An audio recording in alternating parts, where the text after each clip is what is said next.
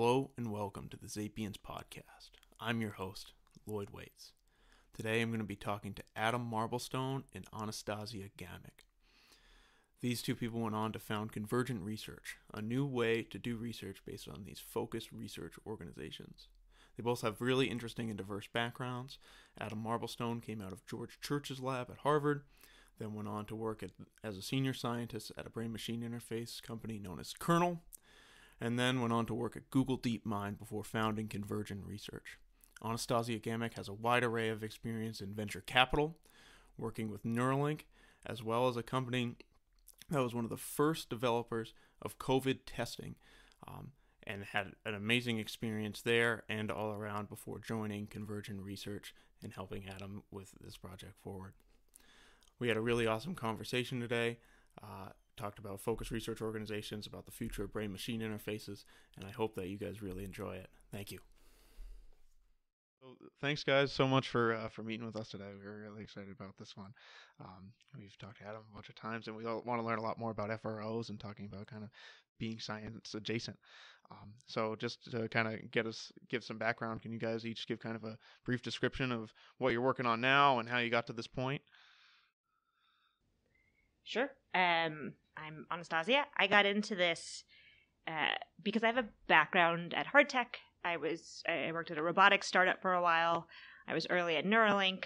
I've worked at a COVID testing startup, spun up supply chain for much of the testing that ended up going through Los Angeles.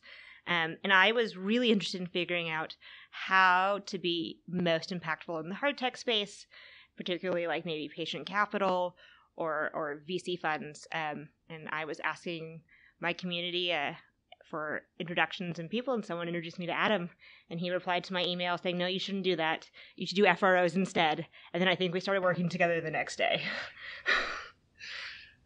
Yeah. Let's see. I was a physics undergrad. When I was in undergrad, I was basically just trying to learn stuff. But once I had like a very, I guess, hubristic kind of conception of what science was from a bunch of books that I read as a teenager, and kind of my overall impression of how science projects were supposed to work and how the scientific ecosystem was supposed to be set up. And my physics undergrad did not disabuse me of any of that. It was just theoretical physics. It was great.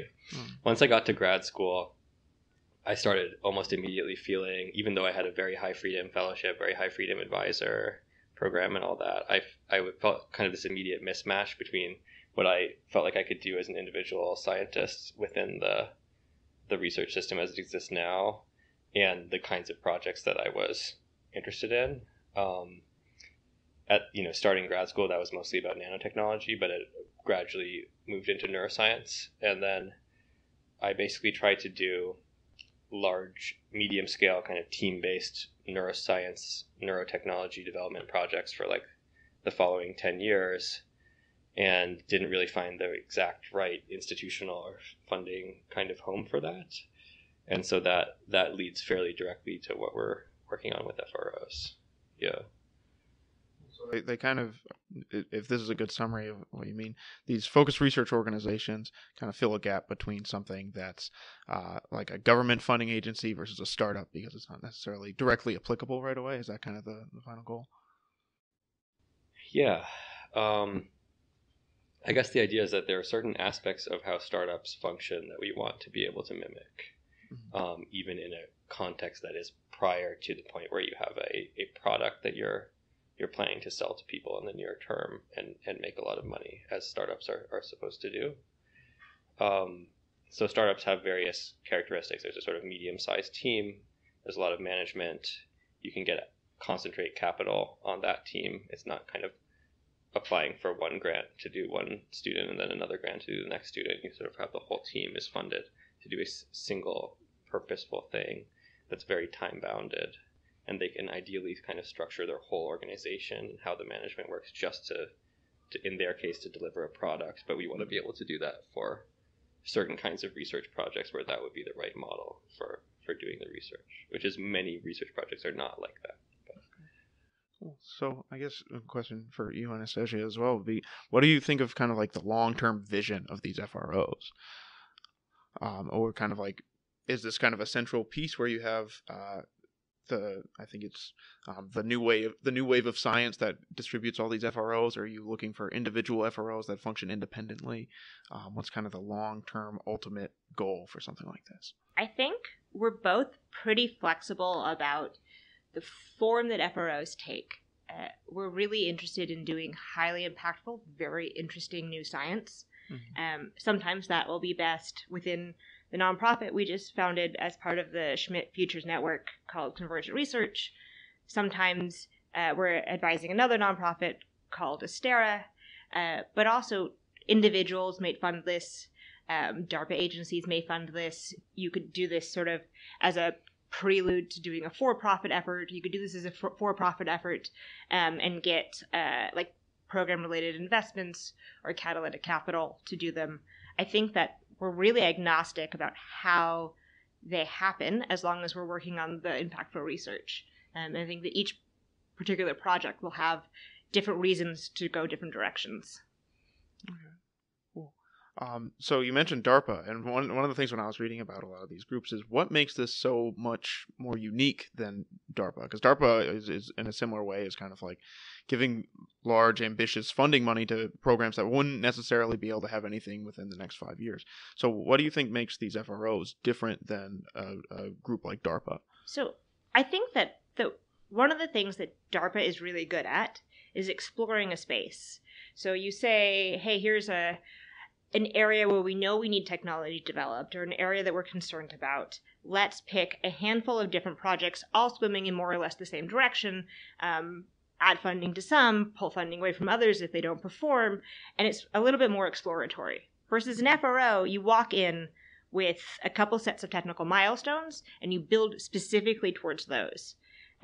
So I think that it solves slightly different problems. Mm-hmm. Also, it allows you to have this multidisciplinary team that's very focused. And I think that unless a DARPA agency is funding a project that already works like that, they can't mimic that setup. Okay. So how does someone start an organization like this? I mean, this is a very broad and kind of ambitious goal for you guys to set out with.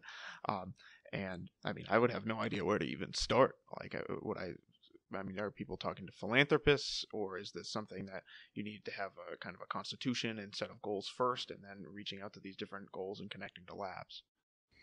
Yeah, well, I can tell you a bit about how it evolved. I mean, I think it first evolved from a few specific examples where we had a very strong thesis that this was needed. So myself and Sam Rodriguez, who had actually been an MIT physics grad student a few years ago,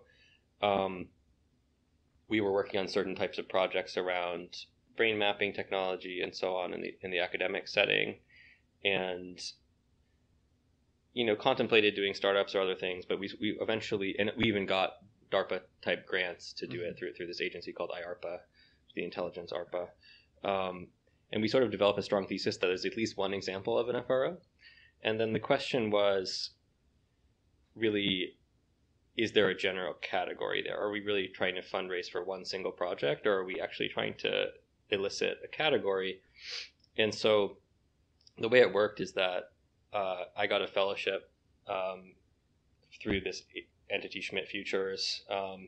It was just at that time just funding me to basically go and do a lot of interviews with scientists and basically ask them, what are the projects that not only you don't have funding for, but you can't contemplate getting funding for, or even if you had funding, you couldn't contemplate organizing the team or getting the right staff on the team or managing them in the right way to actually produce that result. And so we interviewed a lot of people, and the purpose of those interviews was twofold. I mean, one was, could we show the results of those to the government, basically, and say, hey, government agencies should start creating a funding mechanism to do that. And the other was to show it to philanthropists. And we didn't know what the outcome would be. But it has turned out that this concept of an FRO, more so than any very specific, legal embodiment of it or what have you, it's good for eliciting problems, right? Just as, if you go to Y Combinator or something, Y Combinator's website is a very good way of eliciting startup ideas. Going and talking about FROs is a very good way of eliciting these sort of mid-scale projects that might be a struggle to fund or organize in some other way, even potentially struggle for something like DARPA to organize them in some cases. And so we've elicited a lot of those, and then basically we then got philanthropic interest in a couple of them. But we were lucky that Schmidt Futures, both actually Schmidt Futures and the Sestera Institute, and maybe others in the future, are interested not only in particular problems like, say, climate change or Alzheimer's, but they're actually interested in this question of institutional innovation. So they're willing to make a kind of joint bet on specific projects, but then also exploring an institutional model and asking whether we can scale some of these ideas that we've been asking about. I was really inspired by Sarah Kearney at Prime Coalition and Elon Gur at Activate, because they're both working in the climate space and they're working in hard tech and climate.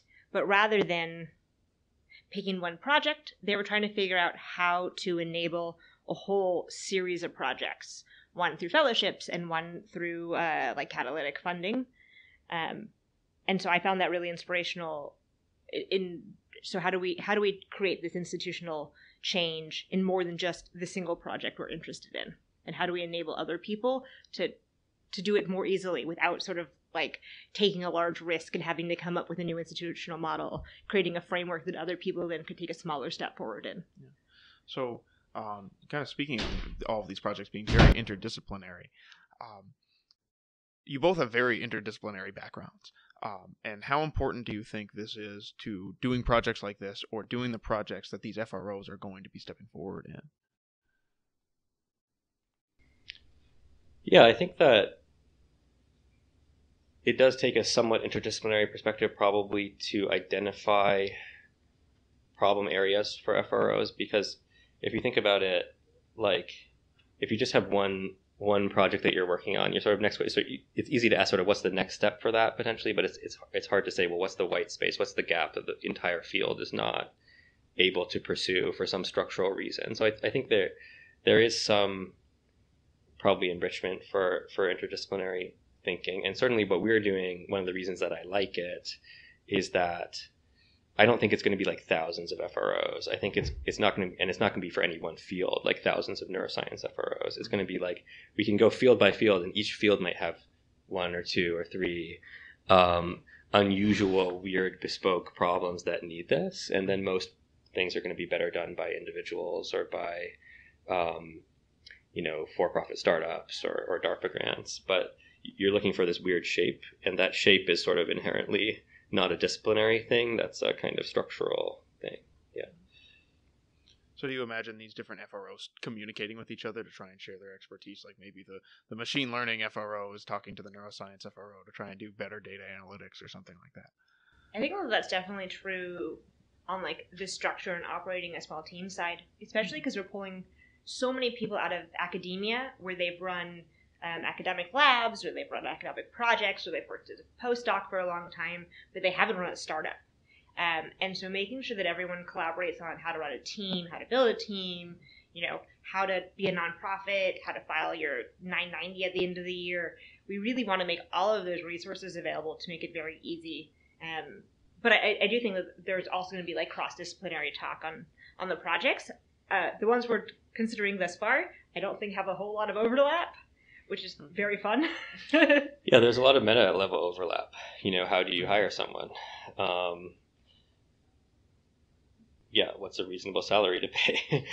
Those kinds of things. Those are hard questions too. And so there's a lot of structural overlap. I also hope that this is much longer term, and it's not just FROs, it's also other kinds of para-academic research institutes or structures that are being spun up in different settings, but that we could create a kind of still very much research focused but non-academic path where you could potentially work at one FRO, then go work at another FRO, maybe then go work at a company, come back, be part of an institute, go to another FRO. That would be great, so that people don't feel constrained by a more linear trajectory. I think often, if you're imagining that you only have a certain linear trajectory that you can go on, or one of a few, then that not only constrains where you go then, but also constrains what you do now, right? And so ideally, you don't have as much constraints, right? I think we see this a lot in like ML, right, where ML researchers are really free to move between different types of organizations and do different types of work kind of wherever they think they'll be most impactful or they'll have the most fun, and there's meaningful work to be done in lots of different organizations. I mean, I think that's definitely a needed space because, I mean, I came from an industry background before I came here, and hearing kind of the academic track is kind of horrifying to me because you hear there's like, okay, you're a grad student, and then you go and do a postdoc for a little bit, and you're in very high demand as a postdoc, but then all of these postdocs now want to become professors, and there's a very low turnover for professors, and then once you're a professor, you're chasing tenure, and it seems like this very kind of scary situation to be in.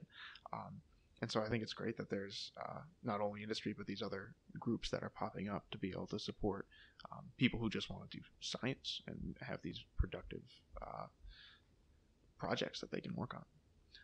So I guess another thing I would have to ask is, where do I sign up to join an FRO? And kind of like, where, if someone who is watching this or someone who is interested in joining one of these FROs or starting one of their own FROs, how would they do that? Would they contact you guys? Or? So I think that on the starting side, 100% contact us. There is an email address, which I think is abstracts@convergentresearch.org. So like send us a 2-pager or send us a tweet and say, hi, I have an idea. And then we'll work to like develop ideas and evaluate them. We're looking to do some sort of cohort process and launch a couple new FROs every year. And then there are jobs open for our current FROs on the Convergent Research website. E11 Bio and Cultivarium are the 2 FROs that are running within Convergent Research, and they are looking for all sorts of scientists across a whole bunch of different fields and technicians. They're going to try to scale to small startup-sized teams, so 15 to 20 in the next 8 months, and so they have plenty of hires to make. But mostly I think we just want to talk to people who are interested about the idea and who are passionate about this work. Yeah, a few other comments about that. So Astera is also interested in this. They also have a contact on their website. There's also, we call it a FRO-inspired project. It's not exactly a FRO because it's not a totally independent nonprofit, but called the Rejuvenome. That's about aging biology. That's also hiring people. I think that the other thing to say is that we're interested in this at every stage. Because again, it's not going to be like thousands and thousands of FROs. I think it's going to be really trying to hit specific bottlenecks. So we're interested in sort of this idea of bottleneck analysis. Like what is a field structurally missing? If you had this data set, if you had this system, if you had this tool, but maybe nobody's incentivized in the right way to build that, then you could 10x some other part of the field or multiple fields. So just finding those things and having more discussion about them online, what have you, and saying, here's a thing where if you built it, it would 10x a field, but nobody can currently get funded to build that or get organized to build that. We want to know that. And in some cases, we can even potentially support some of that road mapping activity to elicit that knowledge, release white papers, publish analyses, and so on, that would indicate, what those possible directions are for other philanthropists, for the government, for us, and just for other scientists to coordinate based on that information. Yeah. So you mentioned a couple of the different FROs that you guys have been starting, and some of the things that you're interested in with these. So what are do you have like a list of these FROs? Do you have a favorite? Do you have something in particular that you're interested in? And kind of like give me the layout of what's going on now with all these different organizations. So again, we have 2 that are Convergent Research FROs that are both part of this umbrella organization, Convergent Research, in the Schmidt Futures Network, which will eventually also grow to have other funders and other projects. So one of those is about brain mapping, or really it's about the technology of brain mapping, and it's specifically about technology that's kind of a couple steps out from the way we currently mostly do brain mapping. So mostly brain mapping at the sort of deep synaptic level of connections between neurons. That's mostly done with this method called electron microscopy, which is super high resolution microscopy, but it requires you to make very thin slices of the tissue, and it kind of is a very black and white. You're basically either saying, is this pixel on the cell membrane or is it not on the cell membrane? And that's that you don't see which molecules are there. So this FRO E11 Bio is trying to develop a brain mapping technology that's still high enough resolution to see synapses and connections, but doesn't require that thin slicing. Makes it easier to see very long distance connections of neurons, like if one neuron originates here and then it sends a synapse over to the other side of your brain, and then that it connects there. That's something very hard for the electron microscope to do, because it would have to slice through lots and lots of distance in between, and then also to see molecules in there. So that's a lot of biochemistry. It's a lot of virology, molecular biology, and then some kind of system development for that. Then we have another one that's about tools for engineering unusual microorganisms. That's called cultivarium. And the observation there is just that, mostly the microorganisms that get studied and engineered by scientists are just very few, E. coli, yeast, and a few others. And what if you had better technologies for more rapidly kind of onboarding a new organism to be engineered? And then we have this sort of FRO-inspired project, the Rejuvenome, that's doing a large study of the biology of aging in mice and trying to understand sort of robustly what are the features that are shared across different aging interventions, what's really going on in different parts of the body, in a robust way with anti-aging. So those are three that we have going now. And then we're very interested in potentially any area where there's a FRO-shaped problem that hits an important bottleneck. But I don't know, maybe Anastasia can talk about some of the specific areas that we're most excited about. Yeah. I think not specifically, maybe like a broad cut would be that good fits often fall in the category of like very large data set that no lab or institution is right now incentivized to make. So the Rejuvenome is an example of this. It's a big multi-omic study in longevity across many different interventions. Platform technologies that they themselves may not be profitable, or like their use is like, it's not a very clear line between their use and like the study that comes out of it, but that would then enable further studies and further companies. Or potentially just like very large experiments that are hard to run. So like climate change experiments or things like that, where you need to both develop the tooling and then run that experiment, are kind of the three most obvious buckets, but they aren't the only buckets that FROs will fall into. And then I think that we're really kind of area agnostic. We're considering one in the math space. I probably shouldn't reveal too much in anything right now, but like we're considering one in the math space. We're considering a couple climate change ones. We're considering some things in biosecurity, maybe like a physics FRO. So I think we're really agnostic in the area. We're really excited about things that could make a significant impact, either in like scientific advancements or just make the world a better or safer place. I mean, something that's common between a lot of those is there are areas where you sort of see more or less just like activity in terms of companies, right? So like it's definitely possible to do a company to make like a new kind of solar cell. It might not be very easy to make a company to create a data set to help us understand how ecosystems adapt to climate change or something like that. That's less of a product or service, but it's still like might require a scalable, operationally intensive team. Biosecurity, has a lot of market failures in it of various kinds, or sort of things where you need to be planning for some very long-term outcome, reducing risk from something that's much more long-term tail risk kind of events. And yeah, things that are just generating public goods. I think so. There's this model, which is that a startup is a long time away, which I think is how you could look at E11 Bio, is that there are probably eventual things that might be profitable that come out of that, not within convergent research, but like follow-on companies. That is, there are other things like the Rejuvenome is probably just a public good. Like it would be very hard to spin out a company out of that. Or like the whole point is that you're releasing this data set so that people will just understand that. And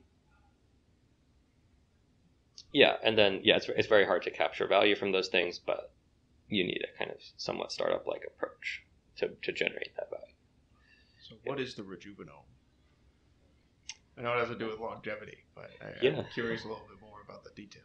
I mean, I guess the basic motivation is that, or like one view of what's going on in the aging research field is that there's a lot of interesting, tantalizing kind of hints at things, but there's still a lot that's not understood about what's fundamentally going on, either at a theoretical level or at kind of just a raw data cohesion kind of level. So there are various drugs and treatments that are shown to extend lifespan in various kinds of animals. There are various other treatments that are not shown to extend lifespan or health span in some functional sense, like, how frail is the animal, how fast does it run on the wheel or what have you. But that does something else. Like if you look at the transcriptome of the liver, it looks younger or something like that. There are other things that are just like people have only looked at particular cells. This makes stem cells divide faster or something like that. And so there's kind of this very interesting and tantalizing set of results, but it's also kind of piecemeal. Does the stem cell thing, what does that do to the liver? How does that depend on the genetic background of the mice? Does that actually extend lifespan also, right?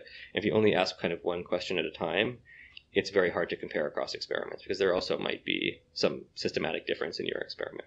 Or maybe it extends lifespan, but the baseline lifespan is shorter because you had to give them a drug or something, whatever. Even the control drug makes their life shorter or something like that.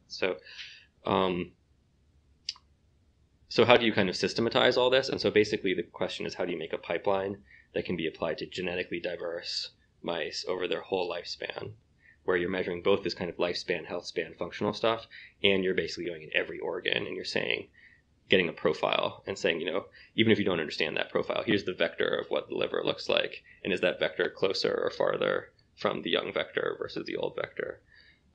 So can you kind of profile that way? And then if you can do that, we think, would it then start to make sense to look at combination therapies?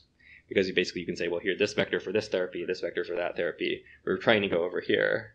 What are the vectors that we want to combine? If you don't have a coherent notion of the vector, you just have one or two components here and there, it's like very hard to rationally design combinations. I think that the rejuvenome is pretty exciting because if you talk to people in the field, even who do one of these single organs or one of these single interventions or basically any lab, everyone's so excited about it. None of these labs could fund the study. They would never consider it. They're all excited to use the data because it's going to really help kind of uniformly people within the space advance their own research and compare their research to other people's research as well. And to be clear, this is very hard to do. In other studies where they've done the genetically diverse mice, even the genetically diverse mice getting a robust result, they have 3 different sites, experimental sites, or how do you even measure, these things over a whole lifespan? It's going to take years, right, to do it. And it's a lot of money also to do the omic analysis of each of these tissues and a lot of processing. And so how do you decide? Do you sequence it now? Do you bank the samples and wait till sequencing is cheaper? It's actually quite difficult to do this right. And so that's why it also requires a lot of kind of project management and, just design and sort of thinking on a timescale that would be hard for an individual student or postdoc to say, I'm going to just coordinate this whole thing, Nick Sham, who's running this project for Astera, is pretty lucky because he's partnering with the Buck, the Buck Institute on Aging, who has just extensive experience designing and running mouse experiments, which is why this is FRO inspired, because kind of building out a wet lab and doing it ourselves was not the best way to run this experiment. I think that everyone involved is really kind of excited about the outcomes rather than sticking everything into a FRO-shaped box. Yeah, and I think there isn't even absolutely defined FRO-shaped box. I think that it's a really good tool for eliciting projects that have certain kinds of needs and characteristics, and then each one, they will all be different, and sometimes they will insource or outsource different parts of things and so on, or partner with other people, and that's all okay. It's not meant that FRO has to be totally isolated from its environment or have some incredibly rigorous set of rules. But at the same time, we do want to have some process that makes it easier to spin these up with some amount of uniformity and work as a nonprofit and be acceptable to donors and all those other things. And that does mean you need a certain amount of process. So, obviously you guys are putting a lot of work into this. Is this your full-time position, is just working with these FROs? Do you guys do research anymore or work with venture capital? Nope. No time. I was just complaining to Adam, not complaining, but our schedules, we've been all over, lots of meetings, just fully packed schedules. I think, though, it's just incredibly exciting. Everyone we talk to on the philanthropic front or the research front or the government front is very excited about trying to pull some different levers in institutional design and seeing what shakes out. And so we're pretty lucky to have momentum, and I am very happy my schedule is full-time focused on this. Yeah, absolutely. I think there's definitely a phase transition of doing it full-time versus sort of just thinking about it as an abstract idea. That's all very positive. I'm not sure when I'm going to go back and ever do any actual research anymore, but that's totally fine, because I think that there's still a huge amount of interesting ideas that are sort of flowing through us. And then the key question is just like, how much can we enable other people to do interesting things? And that's, I'm very happy. Yeah. You get to talk to cool people about cool ideas all day long every day. Our life's pretty great. I definitely like somehow optimize my life for just like discussing really awesome science with people. Yeah, that's what I'm trying to do. Absolutely. But yeah, so in each of your backgrounds, this is kind of it's been an interesting path that leads you here. I mean, you've had a very diverse research background, and you've worked with a lot of different venture capital and different companies. And so, is there anything in particular in this path that kind of stands out to you? Like, did you have a favorite group that you worked with, or something interesting that happened at Neuralink, or did you have something that stood up to you when you were working at DeepMind or with Kernel, for example? There have been amazing things in each step, and I think that it was only after several different experiences that I feel like I have like a mentality of kind of what we're looking for with this. I mean, in physics you kind of have this like really, really ability to kind of really go deep and understand ideas at a really deep level and have them be really coherent. As like a biology student, like you can just go in and you kind of just prototype things and do experiments and go in the wet lab and discover things. But then I struggled to kind of organize larger projects in that setting. I was involved in a brain-computer interface company called Kernel, which was a really great experience where, because of the speed and, again, unity of purpose of startups, you can call up somebody who's in, some other country and say, hey, we want to offer you this position to do this really cool thing. And then they're there like 2 weeks later or a week later, and they're like the best person in the world. And they're like working on that team. It's like really crazy. And then I was also at DeepMind for a bit, which was kind of, I wish we could do this in other fields, but in AI, it's a really great environment where it kind of has both the academic and the FRO style research. So I think of things like AlphaFold or things like that as being, which is like their protein folding team that just over a couple of years just kind of really nailed a software tool for protein folding. That's kind of very FRO-like, but then they have this whole pool of more academic style research to draw on whenever they want to create one. So, there's a lot of things that I'm taking from previous experiences. And one of the worries is that each thing is sort of optimized for its own best characteristics. So how do you actually combine them? But hopefully each FRO will figure out how does it combine those types of characteristics, depending on its particular mission and leadership and what have you. So, yeah. I really just loved being in a room with amazing either neuroscientists or materials experts or this COVID startup that people who just deeply understood how PCR machines work, along with our mechanical engineers and then our software engineers and our ops people and our HR people and our office manager, everyone sitting in the same room, knowing that the thing we are working on is the highest priority. And how do you arrange your tasks around getting COVID tests out there faster, building BCIs, making robots that make cheeseburgers. Hi, Alex. No matter sort of what the goal was, getting all of these different people sitting in a room, solving it together and combining different expertise in education and kind of interests inside and outside of work was just a really rewarding experience. And I have probably made more friends through work than I have through my personal life in the last decade because I've been able to work on these really amazing teams. I know working with that COVID testing startup must have been insane for the past year or so or more. Yeah.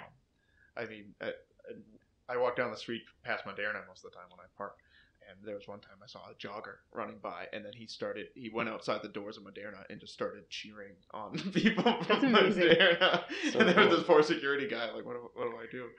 Yeah, in March of 2020, we were spinning up, and we had people show up at like the factory door to try to get COVID tests. It was like, yeah, I was in Kinshasa, I was in DRC doing mobile money payments and last mile payments in fintech, and on the plane ride home, Millen Spikovic, who's now working with us, saw a tweet from Laura Deming and was like, "You need to come help this company." And I like showed up Tuesday morning, and suddenly like we just spent the next 3 months building out a supply chain and making millions of COVID tests. It was, it felt like we were actually doing something. And I think that that's kind of like some of the same inspiration that we have here, is that like we can actually do things. Like hopefully we're going to pull levers and work on bottlenecks that actually contribute to like the well-being of the world. Yeah. So was that competitive with groups like Abbott Labs, or was there just so much free space that it was? I think that there was so much free space. I think that everyone went a slightly different direction. And at the time, they thought that it might spin up and then spin down real quick. Like, there was like, this will be here for like 6 months, and then we'll be done. Just like, how do we get COVID tests out ASAP? Yeah. Okay. So, Adam, I have a couple questions about kernel as well. So, I mean, it's this. I think it was last year they put out their flow and their other helmet. I forget what it's called off the top of my head.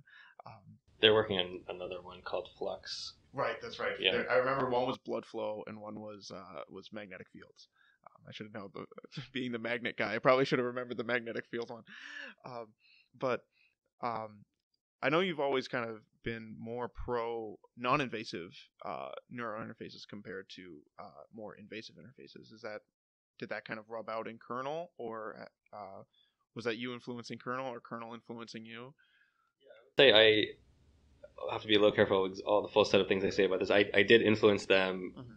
I was involved in the pivot that they did towards non-invasive devices. Like my long-term take on it, though, is that, and this is a little bit, I would say, FRO spirited or something like that, is that I haven't yet seen any of the existing BCI companies like quite like going in the direction that I think is like the long-term direction, which is really like mostly non-invasive, but you have something like cellular transducers, or you have some kind of nanoparticle, kind of very microscopic viral or cellular transducers, and then that mostly communicates with the non-invasive thing.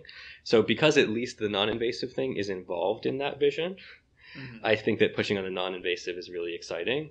And that things that one does for non-invasive now, first of all, they're just really, really more accessible and great to do now, and relevant for different mental health conditions and so on. But the non-invasive, I think, is definitely part of the long-term picture.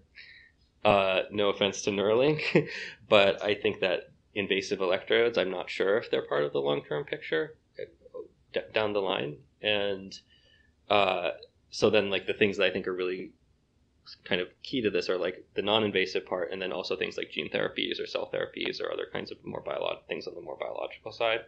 Although there are some interesting hybrid things like ultrasound, kind of semi-invasive ultrasound or things like that.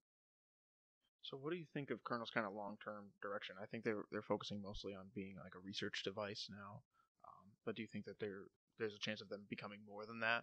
Or do you think that will probably be... No, I think they have very broad ambition to like really be a very broadly utilized, neurotech. This is just their first product, but even with the direction they're going with this, it's very much intended for like scale. They're not doing the things that are like room-sized, gigantic devices. They're really trying to make a headset that you really could, not necessarily, I think it would be over-constraining to make it run on like an iPhone battery or something like that, right?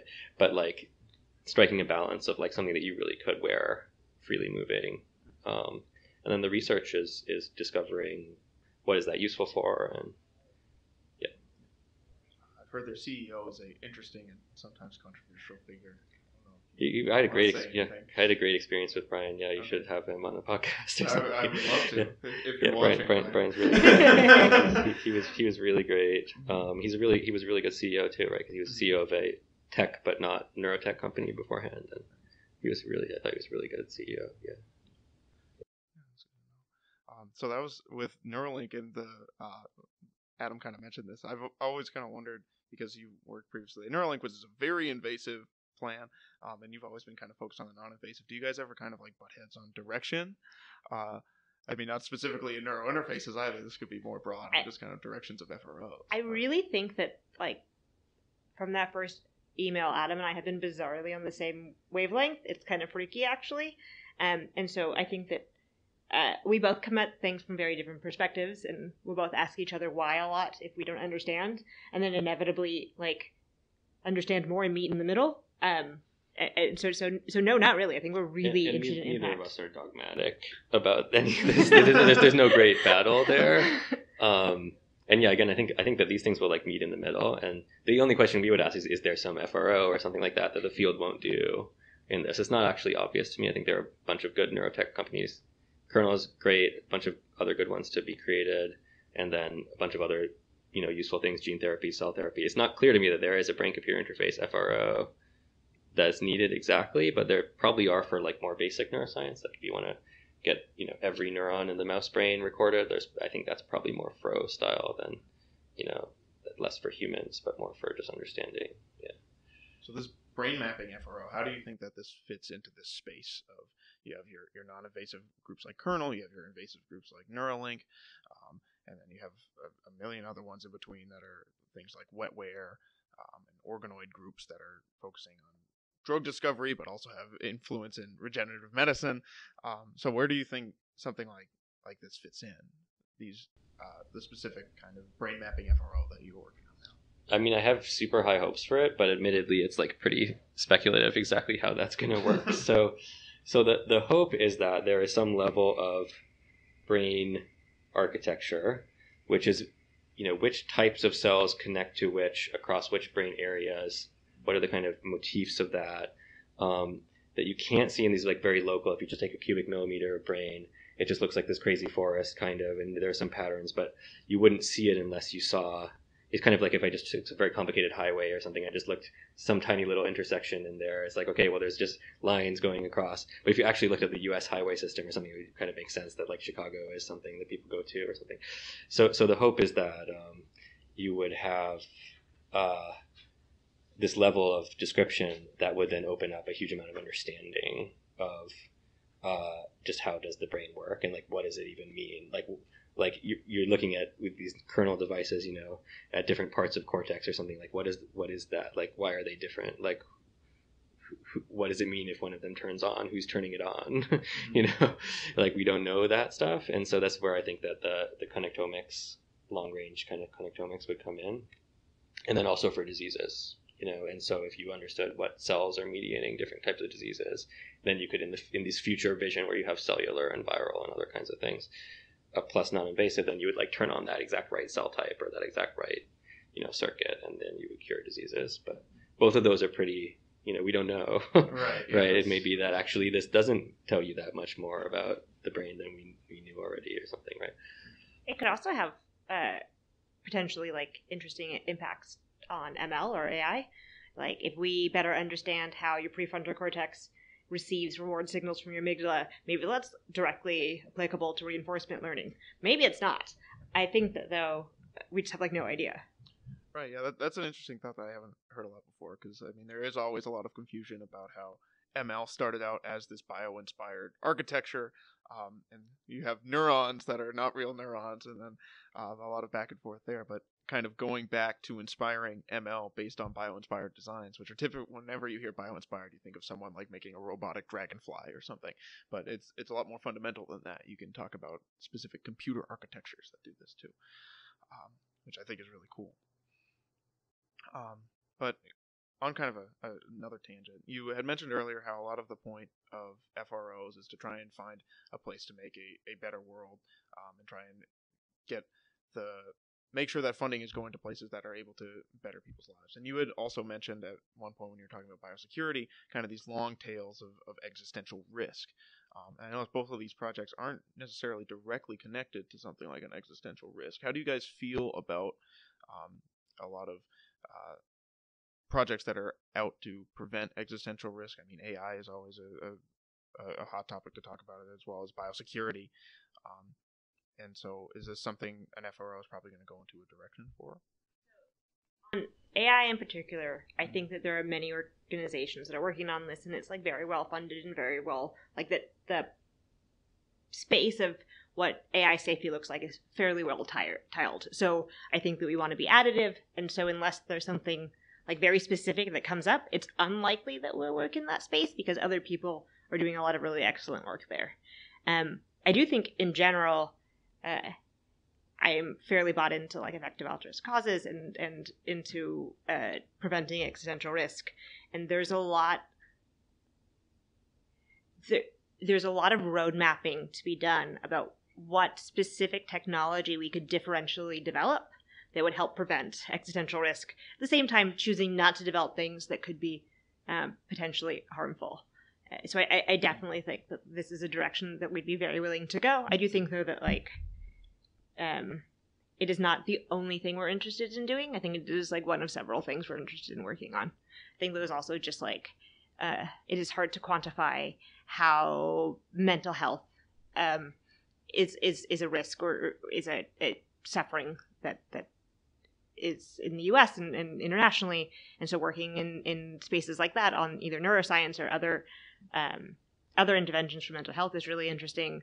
I think that there's a lot of like fundamental things, like the cultivarium is a really good example where like this project could be really useful for medicine. It could be really useful for industrial applications. It could be really useful for climate change.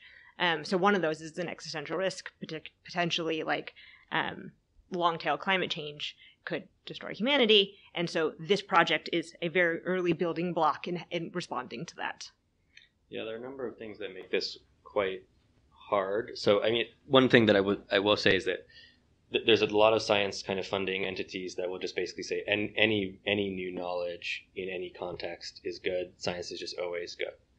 And we don't subscribe to that. We actually think that there could be, as was the case with nuclear weapons or what have you, there could be technologies developed that within a certain context in a certain time would be sort of net negative from an X-risk perspective. So that we think that that's possible.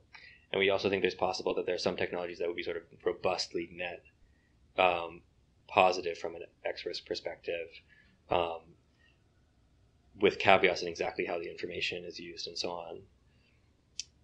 And then there's a lot of kind of gray area or area where we're kind of leaning on the side of the knowledge is probably good, not only because it would create economic growth of various kinds, but it could improve our toolkit for even understanding what X-risks are. So for example, like the brain mapping project, will it differentially accelerate AI or AI safety?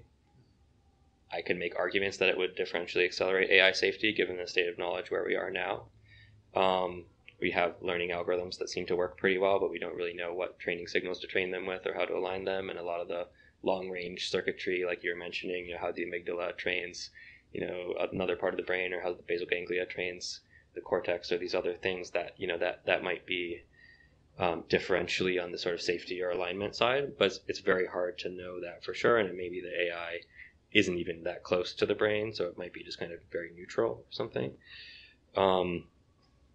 And then there's the problem that there are multiple X-risks of different kinds. So like getting off the planet is probably good for many kinds of X-risks, but if you do that by accelerating biotechnology so much that people create bioweapons, that's bad.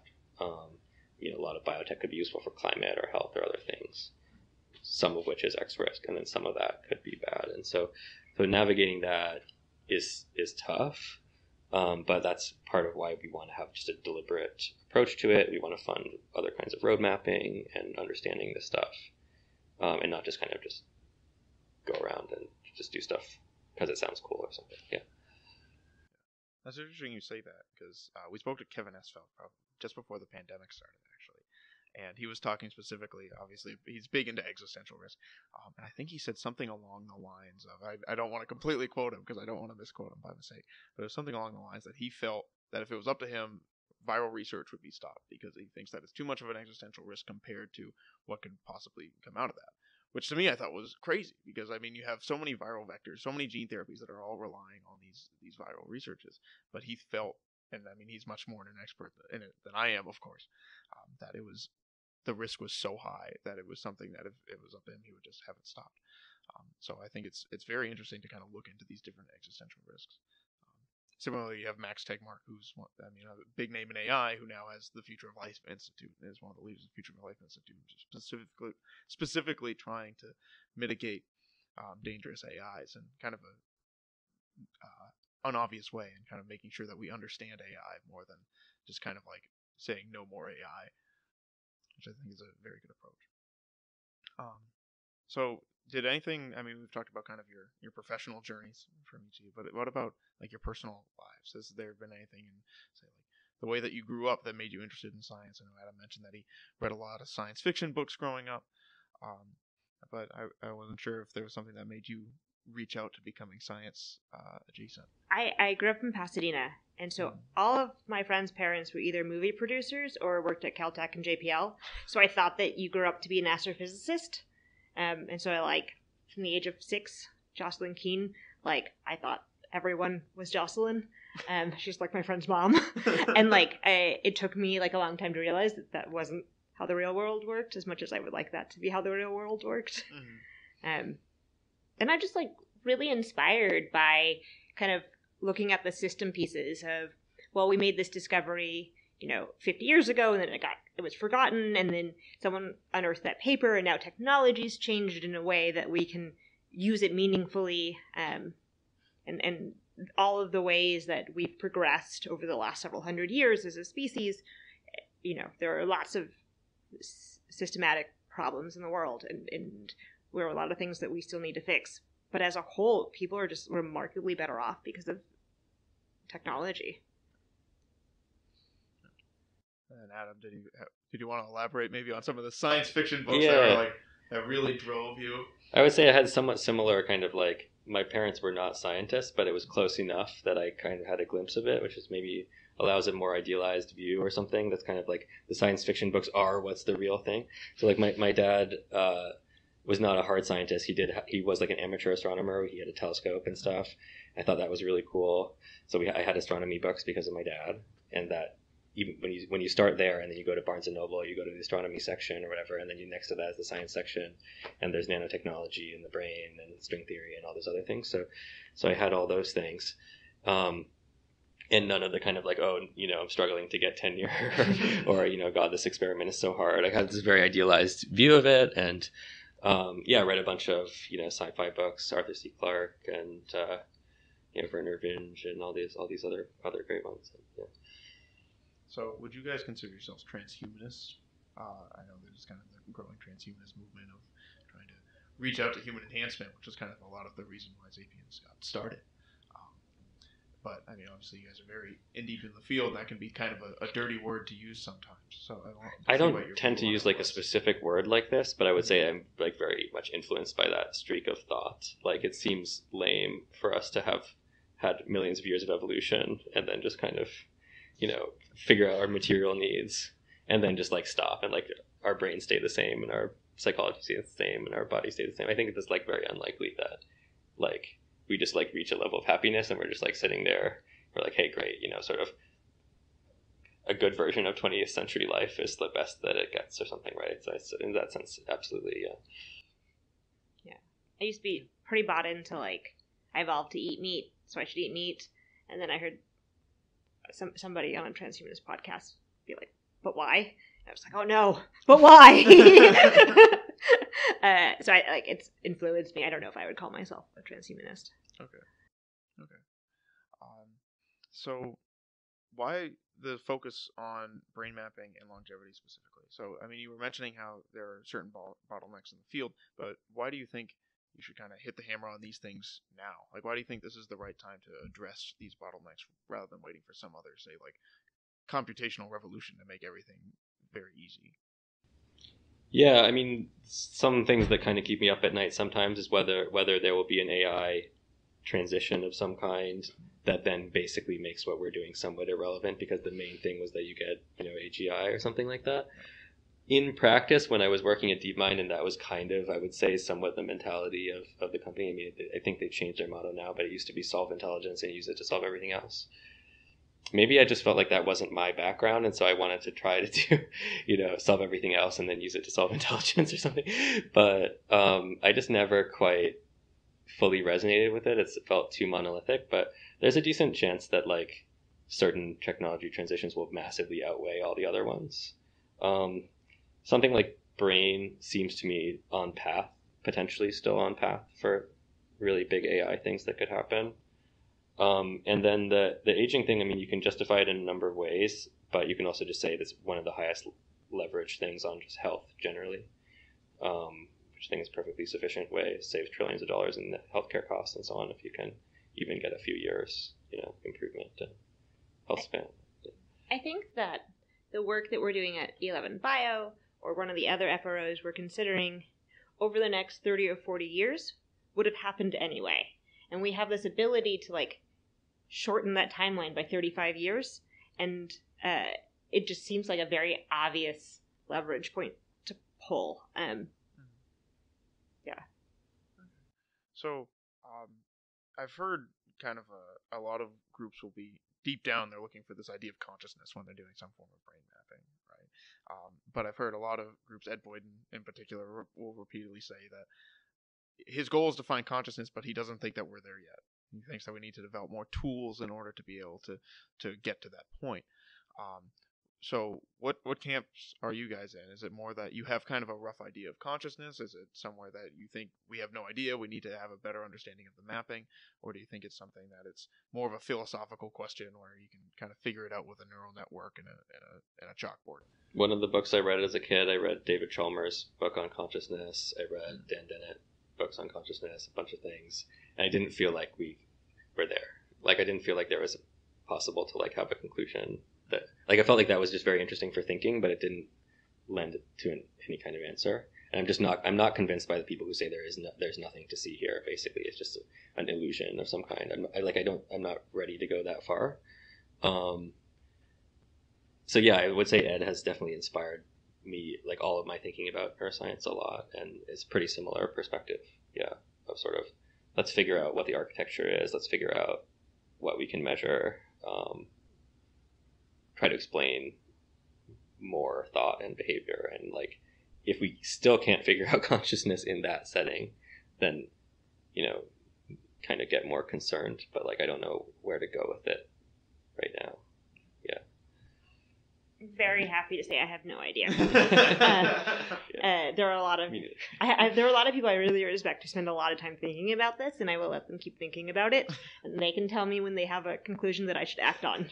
But until then, I don't. I'm pretty into like using things that can like directly influence my life or choices. So if there is a reason why this would like influence what FRO I picked to do next or something like that, I would think very deeply about it. But until then, I'm going to let Adam and Ed and the Qualia guys or EAs think about it, and they can tell me what the results are. I do think a lot of these things are sort of bottlenecked, like the exploration of this could be bottlenecked in some ways by sort of these types of problems, and including FRO problems, but just tools generally. I mean, inducing very specific states and perturbations of consciousness that aren't just kind of what we get day to day with molecules or gene therapies or ultrasound or other kinds of things. It's something we can't really do very precisely and safely now. So you could say we're kind of just going on a one-track normal human consciousness. It's very hard to experiment on this. And yeah. Do you think there could be kind of shortcuts or little things along the way that would help? Like, I mean, the kind of basic physics example is like you don't need the standard model to figure out a lead-lead collision. You don't need to understand consciousness to make a brain-machine interface. And do you think you can kind of reach similar end goals without actually having a complete theory of consciousness, which would be something that would be very complicated? Probably, yeah. Although it's going to get weird, right? Like, like what if you have really great AI or brain-inspired AI or really powerful brain interfaces, like it does get a little weird to not have any answer, right? I have seen enough Star Trek to have an opinion on this. I think you can do those things and then you just be like, wow, we don't have an answer. Like, this is bad.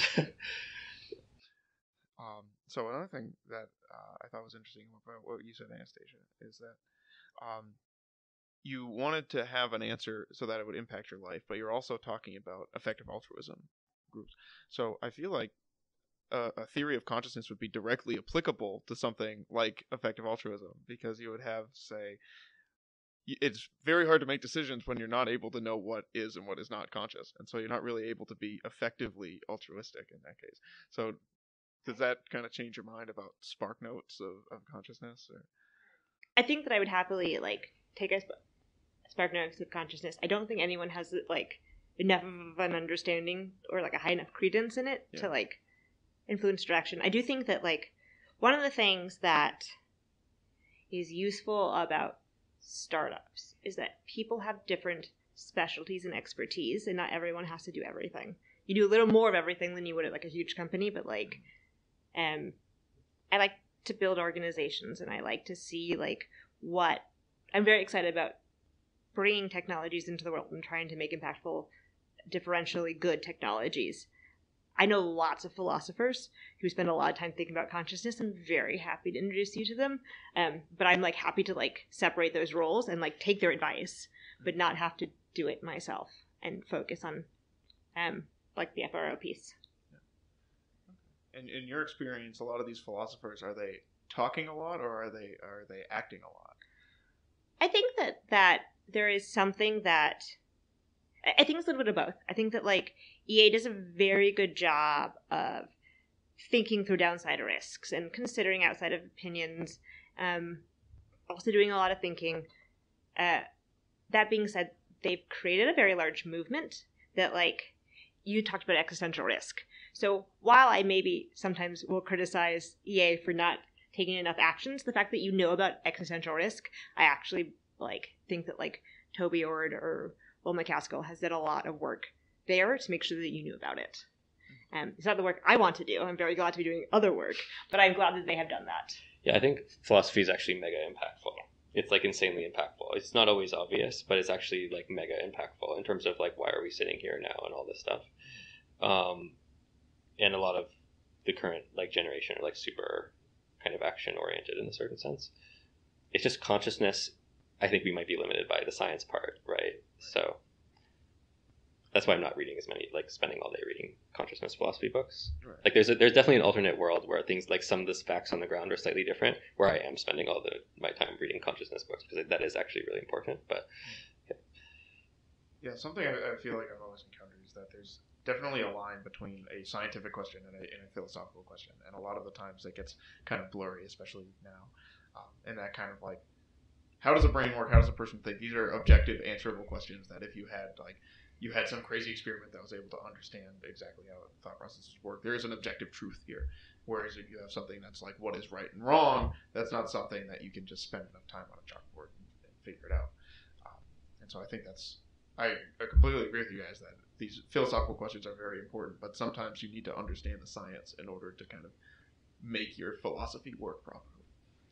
And that's one of the things I'm excited about. We're in an opportunity to we have an opportunity to provide some of that scientific backing. There are things that we're considering doing. If anyone who's listening has an economics FRO, I'd be really thrilled to figure out how we can build FROs to influence our philosophy or build FROs to influence our policy. I think that we have a great opportunity here. Actually, sometimes we point to Y Combinator did an experiment on universal basic income that was kind of unusually large scale, unusually tightly managed, para-academic experiment where they hired serious economists and stuff, but they wanted to organize that outside of academia to do the job operationally in the right incentive structure. And you could perhaps consider that as having been a UBI FRO to some extent. Yeah. So let's have kind of a goofy question where, say, Elon Musk just watched this podcast. He got your email address and he says, I want to give you all the money that you need to do whatever you want. How would you spend that? How would you guys try and revolutionize the world using your FROs and limitless funding? It's not that different from what we're trying to do now. So we're sort of acting as if we're in not, some weak approximation of that scenario. So yeah, I mean, I really like this idea of bottleneck analysis. I really like this idea of technology road mapping. I really like this idea of trying to analyze this differential technology development thing. And, you know, you make a list. And again, I don't think it's thousands, because I think there's a lot that the world can just do in the existing structures, right? So given our, and I'm not going to individually solve every science problem, right? So it's basically like, given our lever here, I think we find the top, 20 or 30 FROs, which adds up to like, not even a fraction of Elon's total net worth, actually, right? I think with a few billion, actually, we could kind of tile the space of FROs. And then a lot of the rest could be done with like for-profit vehicles or other things. And I don't think that's a silly question. I think it's like exactly the question to be asking everybody, because I think that these highly impactful opportunities are out there. So whether that happens through us, whether that happens through FROs, the idea being if you have something exceedingly impactful, a new institution, a new type of research, like pursue it. Like assume that there is funding for really awesome, highly impactful, high expected value ideas, and figure out how to like turn all the right claps. That's not a saying. How to like turn all the right keys at the right time to make it happen. Yeah, I think the most pernicious mode is if we just don't talk about it, right? So there's all these great project ideas, but it's kind of, you can't get a grant to do that. You can't, it would kind of damage your academic career. It kind of would look weird for investors. So you're just not going to talk about it at all. You're not going to try to raise money for that or build a team for that. If you can break out of that, and if we contribute to that by saying, well, there's this idea of an FRO, and some of them have been funded and more of them will be funded. But if mostly what we're doing is we're just kind of causing people to like talk about the thing, then actually, yeah, then Elon will fund it if it's a good idea, probably. If it's, or somebody will fund it, right? This could be things like,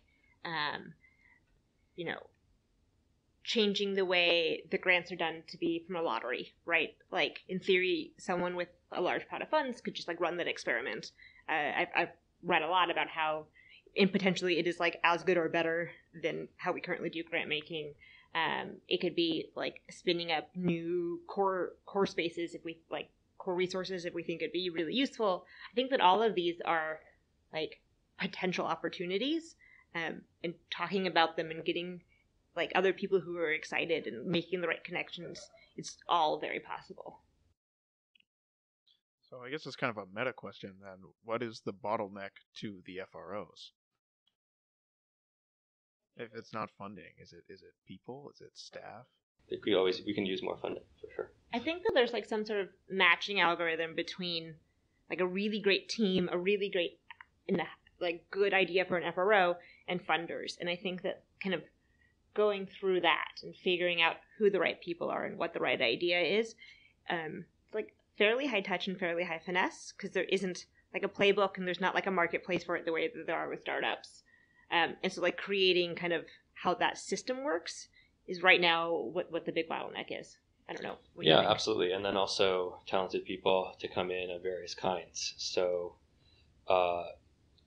operational people that complement science backgrounds, people at doing multiple parts of the process, right? There are these cross-disciplinary teams, and FROs, at least as they're done now, I mean they are nonprofits, right? And so it's not like you're going to become Mark Zuckerberg in 4 years by joining the FRO. You're going to solve some really important problem, and you're going to work with an awesome team. You might be at the birth of a new industry and stuff, but a lot of people want more career security or what have you. And so I think it's going to be great.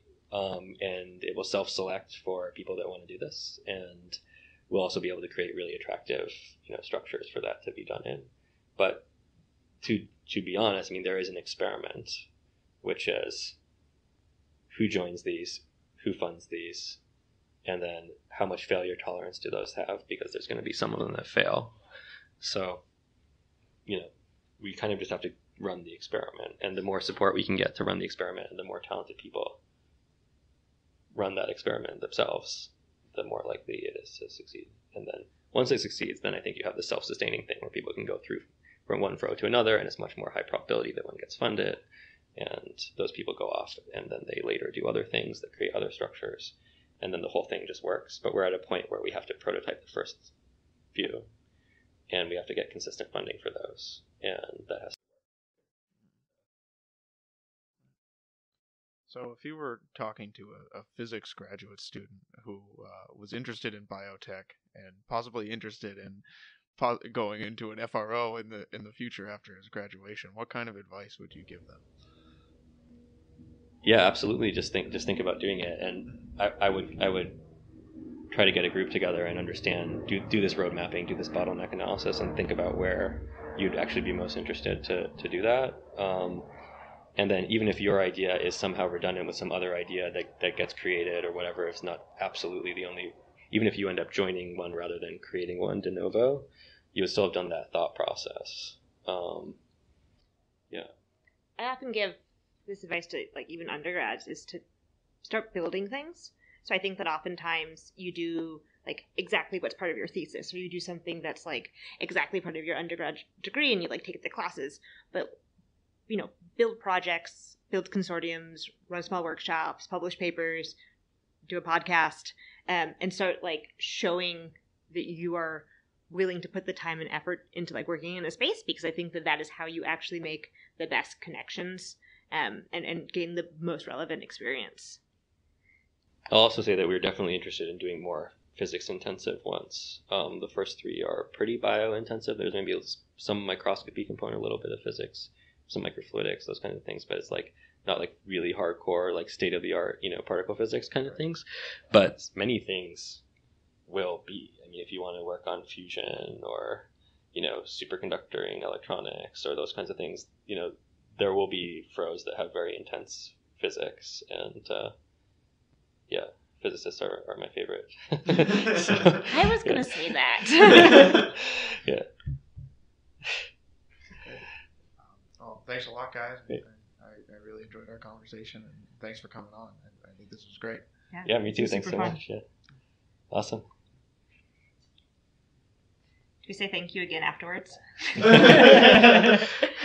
Thanks.